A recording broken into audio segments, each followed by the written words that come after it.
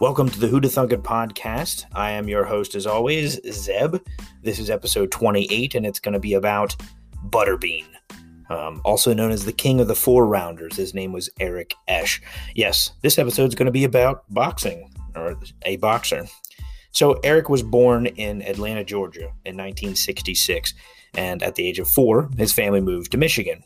His mother passed away at the age of 8, and then at the age of 11, his family moved again to Alabama. He was also bullied at a young age for being overweight. Eric's childhood was a bit rough. And in 1985, at the age of 18, Eric had his first child, a son named Brandon. Then, just 3 years later, he had a second son named Caleb. With 2 young kids at his young age, Eric had to find a way to pay the bills. He got a blue-collar job in Jasper, Alabama, installing floor decking to pay the bills. One day, the guys he worked with dared him to enter into a tough man competition. Not one to turn down a challenge, Eric entered in the competition and so started his spectacular fighting career. All his buddies at work offered to pay all of his entry fees and stuff to enter into the tough man competition, so why not? Eric was interviewed in 2013 by Sports Illustrated about the start of his career, and this is a quote from him. I was 23 years old working in a mobile home factory here in Jasper when my buddies dared me to fight in a tough man competition. They said they'd pay my entry fee, but I was too heavy. Weighed 420 pounds, 420. Nice. So I had 3 weeks to lose 20 pounds. All I ate for those 3 weeks was chicken and butter beans. That diet had some gassy side effects, but it worked. I lost the weight and was ready to go, even though I'd never been in a fight in my life. So that's Eric's actual retelling of the start of his career. In 1990, Eric entered a local fighting competition that was held in a ramshackle barn surrounded by Jasper, Alabama's farmland. The A&A Arena only seated 1,600 fans, but their fighters only had horse stables to warm up before it was their turn to slug it out. So you imagine warming up for a fight in a horse stable. Weighing in at nearly 400 pounds now, Eric was known as the biggest man in Jasper, and when people found out he was getting into a 3-round fight at the edge of town, those 1,600 seats filled up quite fast. After a drunken brawl in the stands ended with the venue owner dousing everyone with a sprinkler system, Eric emerged from his horse stable, a giant white dome topped his 5'11", almost 400-pound body. As soon as the fight started, Eric charged head first at his opponent, as he did for every fight after that.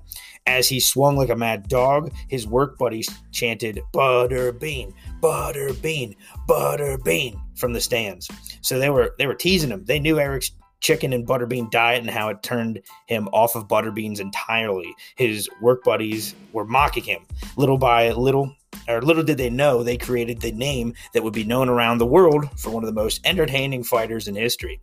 He lost his first fight, but he came back for more 3 weeks later. The next competition, he knocked out 4 people in just 2 days.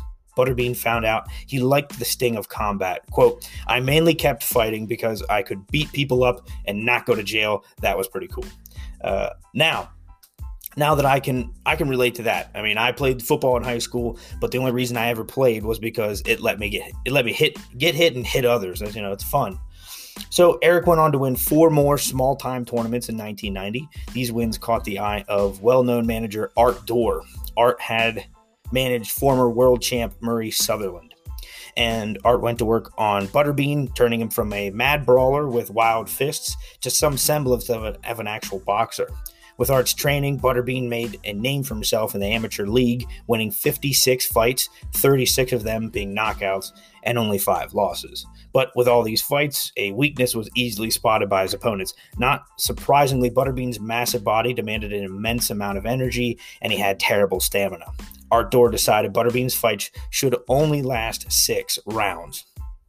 There are videos of Butterbean getting so tired in his amateur fights, he just stands there in the ring with his arms at his side, not even defending himself while his opponent slugs away at his face. But in more than a few of them, he manages to crank out a few haymakers and knock his opponent out cold in this near-exhausted state. That kind of fighting is what made Butterbean so popular among the crowds. He was definitely a crowd pleaser, and he drew huge amounts of people to come see him. After carving out a name for himself in the amateur circuit, Butterbean burst onto the professional scene in October 15th, 1994. That was his first ever pro debut. His opponents agreed to the 6-round fights. Butterbean was doing well, winning 2 of his first 3, but after his 3rd fight, he almost passed out from exhaustion. That was when his management team decided that 4 rounds was enough, and so Butterbean went on to take the unofficial title of King of the 4-Rounders. Because more often than not, 4 rounds were plenty for Butterbean to make his opponents see stars. It's true that most of Butterbean's opponents were beginners or club-level fighters, easy pickings for such a knockout artist like Butterbean, but there were a few serious fighters that went toe-to-toe with the behemoth. Although some pro boxing names didn't take Butterbean seriously due to his weight and his fighting style, he drew in crowds, and crowds mean money, so even though some of them didn't respect him, the boxing world gave him the spotlight. On April 12, 1997, Butterbean won the International Boxing Association Championship title. This isn't the most impressive title in boxing, but it's still impressive enough. The biggest name Butterbean ever fought was Larry Holmes. And time for another Who'da Thunk It, in case you don't know who that is. Holmes' left jab rated among the best in boxing history. He held the WBC heavyweight title from 1978 to 83. The Ring Magazine and Lineal Heavyweight titles from 1980 to 1985, and the inaugural IBF Heavyweight title from 83 to 85. Holmes fought legends like Mike Tyson, Muhammad Ali, and George Foreman.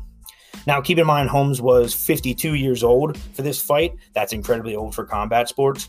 It was Holmes' last fight, and it was in Norfolk, Virginia. He defeated Butterbean by a 10-round and unanimous decision.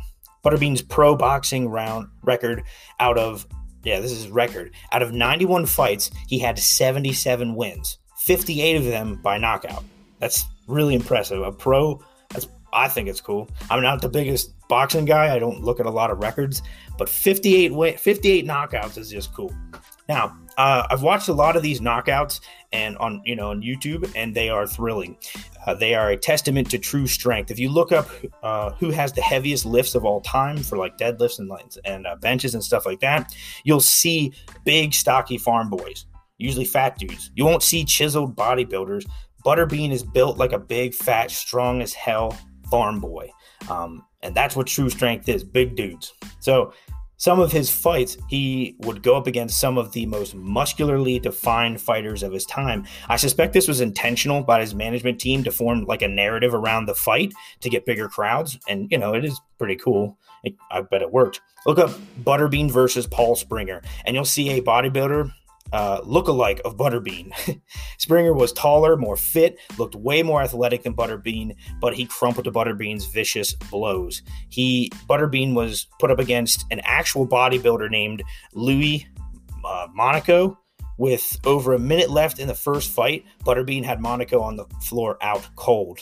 And in 1997, Butterbean had his first draw against Bill Eaton. About a year later, they meet for a rematch that probably went on longer than it should have. Butterbean crumpled the towering Eaton in the third round after taunting him by allowing 2 free shots to Butterbean's head. And then back in '99, the pro wrestling had created their own legit fighting tournament with no scripts. The wrestlers boxed for real. And the winner of this tournament was Bart Gunn. He's 6'3", and he went up against the now 300-pound, or then 300-pound Butterbean, who's only 5'11". Butterbean made this Bart Gunn guy, he looked like Dolph Lundgren. That's how really cool he looked and really chiseled. Looking giant, he took him down like he was like tissue paper. Bart's head was leaning up against the bottom rope within 35 seconds of the starting bell. Butterbean had him out. He left the world of boxing in 2013. He went on to a less impressive mixed martial arts and kickboxing career, which you can look that up on your own. It's not as spectacular as boxing career, so I won't go over it here. Notably, he went into the K1 and the Pride Fighting Championships, and Butterbean combined fight record overall is 97, 24, and 5, with 65 knockouts and 9 submissions. I'd like to note that both of Eric's sons became mixed martial artists, with his first son donning the nickname Baby Bean. because why not? And finally, the scene that most people from my generation probably know Butterbean from is Jackass the movie. Butterbean agreed to pummel Johnny Knoxville inside this jewelry store, and Knoxville has said in multiple interviews that this fight with Butterbean was one of, if not the most life-threatening stunt he had ever done. And that's how I was introduced to Butterbean. I was watching the Jackass movie. My dad walked in and he's like, "Oh, that's Butterbean." And he watched that scene. It's crazy. Of course, Knoxville, not much. He's like a string bean. Butterbean came in and just laid him out, and he got a terrible concussion. Anyway, Butterbean's quite the character, and I like him because he's a big guy like me, and he's tough. I think he became a sheriff in his hometown, and I think somewhere he was on a used car commercials, so I think that's funny. Look those up. But anyway, that was episode 28. Thanks for listening.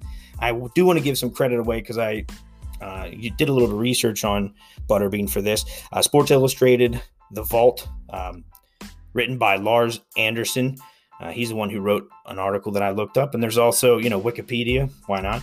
And there's a YouTube video as well. I watched a lot of YouTube videos about a bunch of his different fights and, of course, just Googling the dates. Thanks for listening to episode 28. Tune into the next episode. Catch you later, guys.